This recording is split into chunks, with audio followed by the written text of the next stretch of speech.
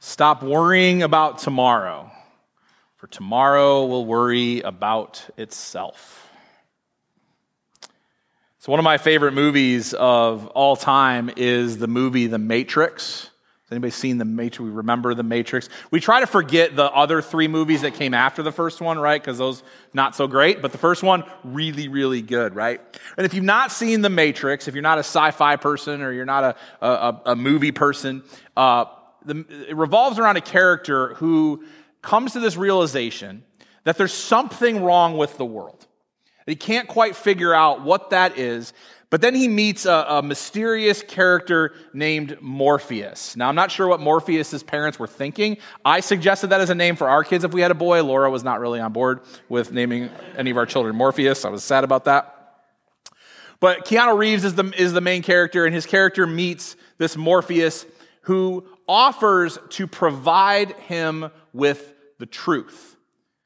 He offers him freedom from slavery, a slavery that he was unwittingly born into. Freedom from a system that had kept him imprisoned and prevented him from experiencing true, full, authentic life. And Morpheus offers Keanu Reeves' character, who then we come to know as Neo, which again, awesome name, right? But probably, if you meet a Neo out in the world, give their parents a high five. They're creative. Morpheus offers Neo a choice. He offers him a blue pill and a red pill. The blue pill would let Neo go back into the Matrix, go back into the system, would wake up and just think this was all some weird dream and go on about a version of life that he had been captive to. But the red pill would take him on a journey of truth, to reveal to him the depths of the brokenness of the system in which he lived. And it was a stark choice: to return to the counterfeit or to receive the real. And the opening line of our gospel reading, Jesus gives a pretty stark choice too. He says, no one can serve two masters. Either you'll hate one and love the other, or you'll be loyal to the one and have contempt for the other. You cannot serve God and wealth. Jesus names two different masters, and he says we can only serve one of them. There's the blue pill or the red pill, the counterfeit or the real, wealth or God.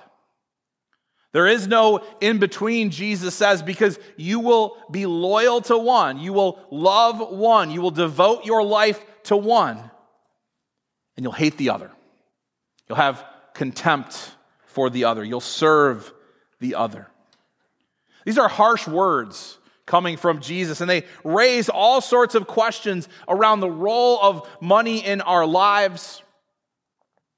They can even create guilt for those of us who've been financially successful. They can cause us to believe that money is the root of all evil. But while money is in play here, it is part of the system, it is something Jesus is talking about, I'm not sure the choice that Jesus is presenting us is entirely about money as an object. The Bible doesn't say that money is the root of all evil. It says that the love of money is the root of all evil. And you can love money and have a lot of it, and you can love money and have very little of it, but the love and the devotion and the pursuit doesn't really change. What I think Jesus is getting at here is not a wallet issue, it is a heart issue. In whom do you and I actually trust? In whom do you and I actually submit to and obey and arrange our lives around? Is it God, or is it a different master? One who says that you must do more and work harder and get better or else. Who says that you and I must construct our lives in such a way to ensure that we are never in lack. The choice that Jesus really presents you and I is between two different identities. one that's counterfeit, and one that is real. One that allows us to see God at work in our lives, and one that stands in the way of us being able to see what God is doing, or maybe we see what God is doing, but it prevents us from joining God in that. As we move into the Lent season, a time in the life of the church that is dedicated to repentance, to changing of mindset, to changing of life, recognizing the ways in which we fall short of Christ's call, turning from those ways, taking the red pill, and going down the rabbit hole towards what's true and real, renewing our commitment to following Jesus. We come to the next beatitude in our Provoke Life campaign. It's Matthew chapter 5, verse 8, and let's read it together. Blessed are the pure in heart, for they will see God. So when Jesus talks about being pure in heart, he isn't describing some sort of ritual or religious purity. That's kind of who the people his day thought were the pure in hearted, were the ones that were seen as ritually pure. Jesus didn't mean that you will only see God once you've achieved some sort of sinless perfection. He meant that you and I would see God through a single-minded devotion to Jesus, claiming Jesus' version of life as the pursuit of our lives. Repenting from our version, changing, shifting off of our version of life, the one that we've been formed in by a world that is long on promises, but short on fulfillment. We will see God when we turn from the counterfeit and receive the real. And it starts with understanding who we are in God's eyes.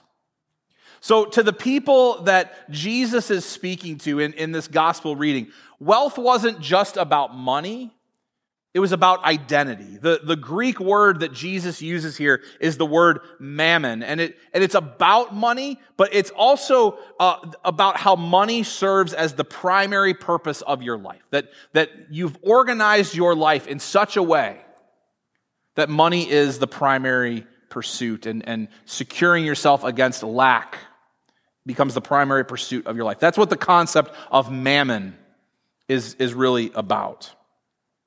And we do this, we organize our lives in this way. The people that Jesus is talking to had organized their lives in this way because they didn't believe that if they didn't pursue money, if they didn't pursue wealth, the belief was that they would fall into lack. And their identity was formed by whatever they did to pursue that wealth and the comfort and the security and the prosperity that came with it.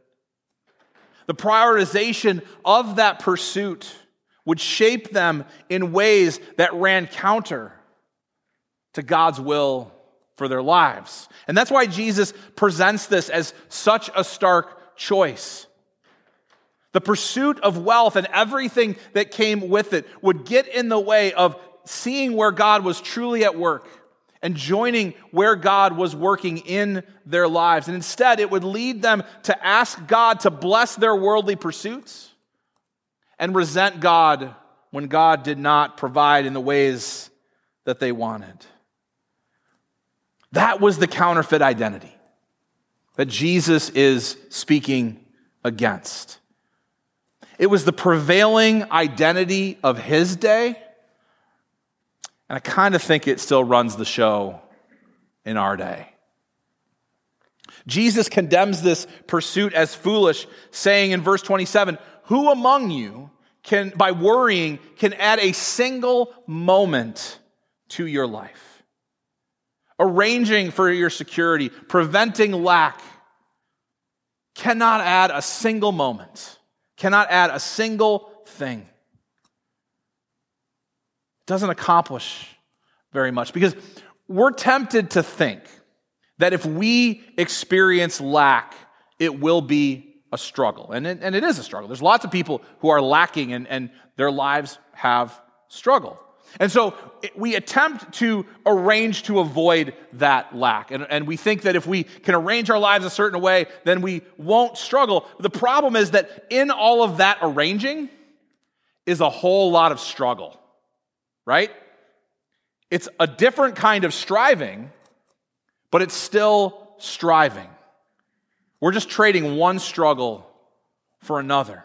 Meanwhile, we look all around creation, and Jesus points to the birds of the air and the flowers of the field, and he names all of the ways that God provides for them, even as their value pales in comparison to the value that God places on your life and on my life and on the lives of those that Jesus speaks to.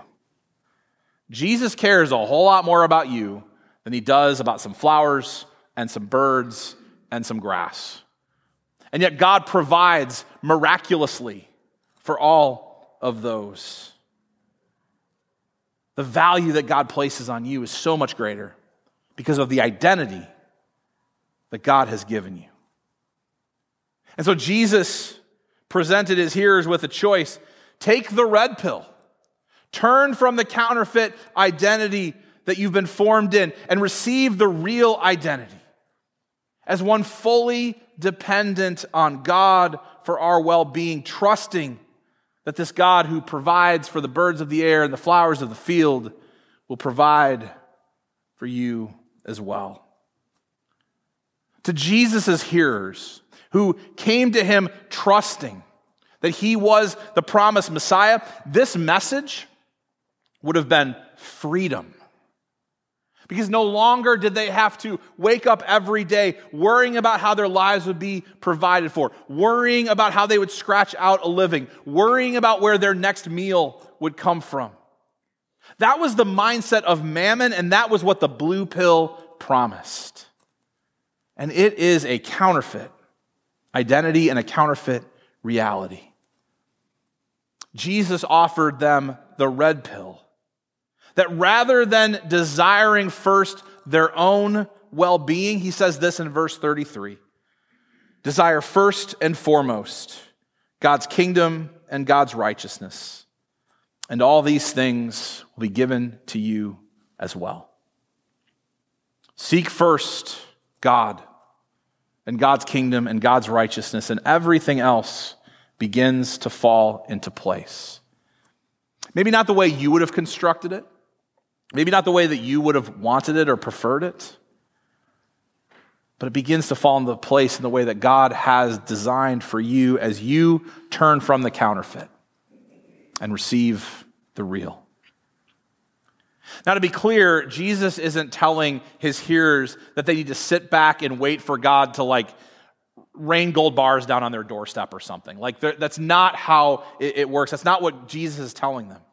Jesus isn't telling them not to be part of the world, not to engage in work, not to create or to produce or to build a life. What he's telling them is that they are free from a culture of striving that says that they had to do more, that they had to work harder, that they had to get better, or else they wouldn't have what they wanted or what they thought they needed. What Jesus is telling them is that all that they would do in this new mindset, taking the red pill, going down the rabbit hole to the true, full, authentic life that Jesus came to bring, all that they would do would be for the glory of God and for the good of their neighbors and those that they are in networks of relationships with, and that as they did that, there would always be enough for the life that they were called to. Now, that does not mean that their lives would be without trouble. And it does not mean that our lives would be without trouble. But living in the freedom from the counterfeit identity of someone designed to strive, to avoid a life of lack, they were free not to worry about the trouble that would come tomorrow or the next day or the next day. They could take each day as it came. Therefore, stop worrying about tomorrow, because tomorrow will worry about itself. Each day has enough trouble of its own. And that would have been a huge shift for them. to turn from the counterfeit identity under this mindset of mammon, of striving to prevent an experience of lack and receive their real identity. But it was the shift that they needed to make in order to see God.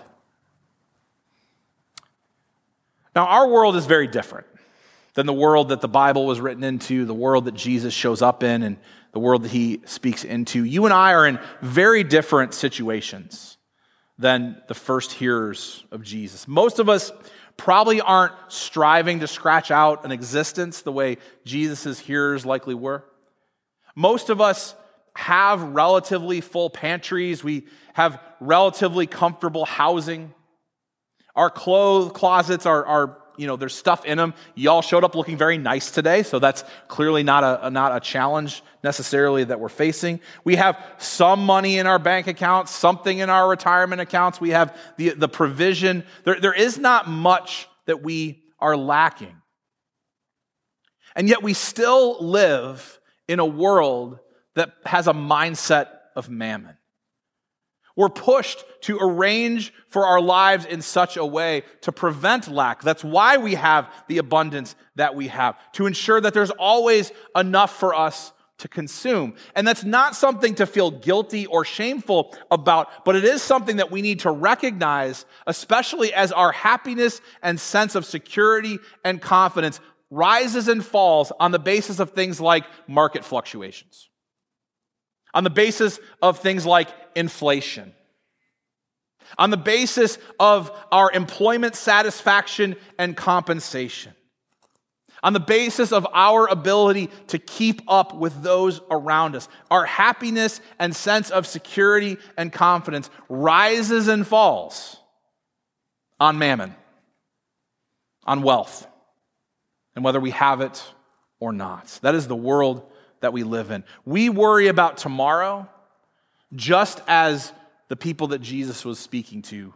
worried about tomorrow. The worry is different, but it's still rooted in doing more, working harder, getting better, or else.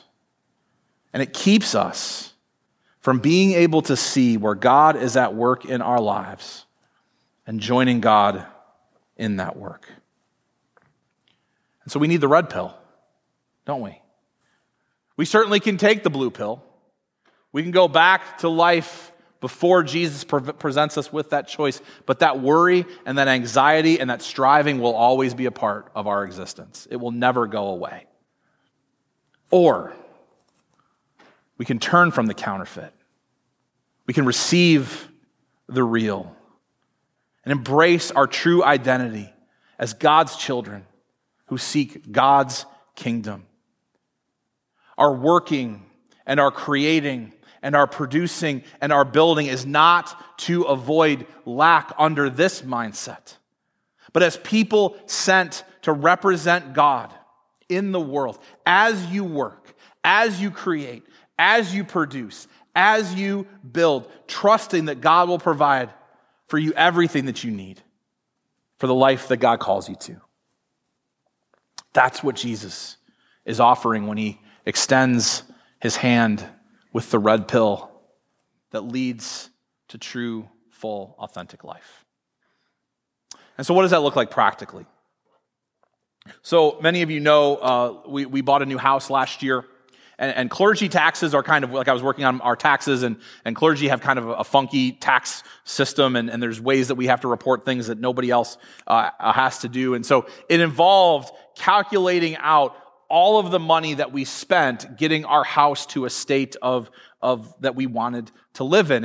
And the state that the house was in when we moved in, there was a lot to do. It was a little challenging. And there were those of you here who helped us get us to a much better state, and we are very grateful, because who knows where it would be had you not. So I was calculating how much money we had put into our house in the last year. And it was a little, I don't know what the emotion I was feeling was, but it wasn't great.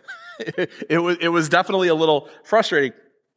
But we're grateful. We're grateful we were able to do it. We were grateful that the work is mostly done now, and we can enjoy what it is. But Laura and I were talking about this, and I said, hey, guess how much we spent on paint last year?